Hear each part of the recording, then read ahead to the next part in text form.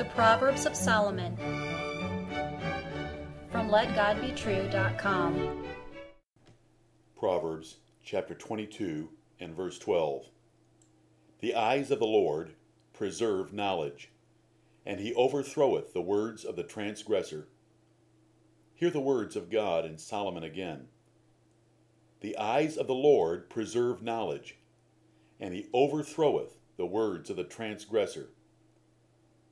True knowledge is eternal. Jehovah God of the Bible has had all knowledge from the beginning, and he will preserve all knowledge forever. But he despises arrogant thoughts of the wicked. He will destroy and humiliate them by exposing their words as lies and their thoughts as hallucinations. The eyes of the Lord in this proverb are a metonym for his providence in the affairs of men.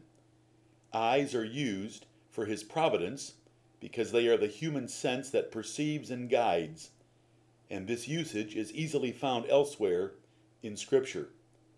The God of heaven has committed his government of the universe to the preservation of true knowledge and the revealing of it to his dear children. You should thank him gratefully. But this same dreadful and terrible God is just as committed to expose and destroy the thoughts and words of sinners. He is committed to blind, confuse, deceive, harden, and damn those who reject the knowledge he offers in creation, providence, conscience, and Scripture. Do you know the God of the Bible? Most preachers today have replaced sound doctrine with entertainment and fables to scratch the itching lusts of carnal Christians. The true knowledge of God is hardly heard anymore. Introduce yourself to the God of the Bible, who will do exactly as described above by reading any two of these passages, and there are 18 listed. There are more passages that teach these things about the God of heaven and his commitment for his children to learn knowledge and his commitment to destroy the knowledge of the wicked, but these 18 should get the sober point across to noble readers and hearers. Pharaoh, the greatest ruler on earth, told Moses, "Who is the Lord, that I should obey his voice to let Israel go? I know not the Lord, neither will I let Israel go." These are famous last words. After destroying Egypt, killing all their firstborn, giving their wealth to Israel, and drowning Pharaoh and his army in the Red Sea, the world knew the Lord God of Israel, God Jehovah of the Bible. God had blessed Pharaoh's life and rise to power just for this event. That is taught in Exodus 9:16 and Romans 9:17. In fact, God told Moses beforehand exactly how the event would play out. On March 31st, 1912, the Harland and Wolff shipyard in England had finished their finest project.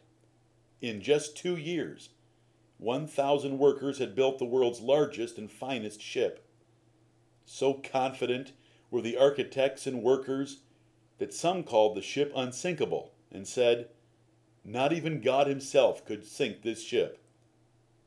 Those also were famous last words. 2 weeks later, the Titanic was in 2 pieces at the bottom of the North Atlantic with the loss of 1,507 lives. Great human confidence, wealthy luminaries, and many children did not move the Lord God of heaven. God has reserved knowledge to himself, which are his secret things, but he has also revealed much for his people to learn and do. Deuteronomy 29 and verse 29. He inspired men to write the Bible, and then he preserved its copying and translating so that his knowledge is available for those who will read it. He prepares men to preach his word and form churches, which are the defense and support of knowledge on earth. Education is a handicap for finding true knowledge.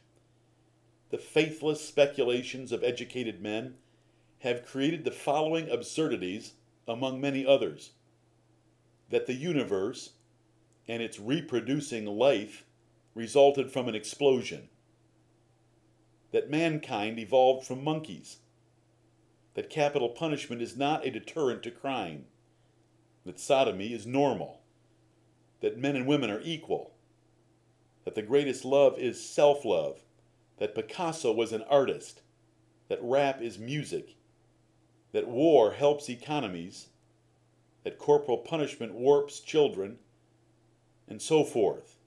These are the lies of men, educated men. Though great efforts have been made by secular and religious powers to destroy Bible Christianity, it is still represented in most every city on every continent. Bibles have been burned, ministers and believers imprisoned or put to death, threats issued, counterfeit doctrines created, religious ridicule used, and worldly temptations offered. But the eyes of the Lord have preserved his knowledge and his people in the earth. Glory to God. What is the lesson of this proverb? There is only one place to go for knowledge: the Creator God and his Bible.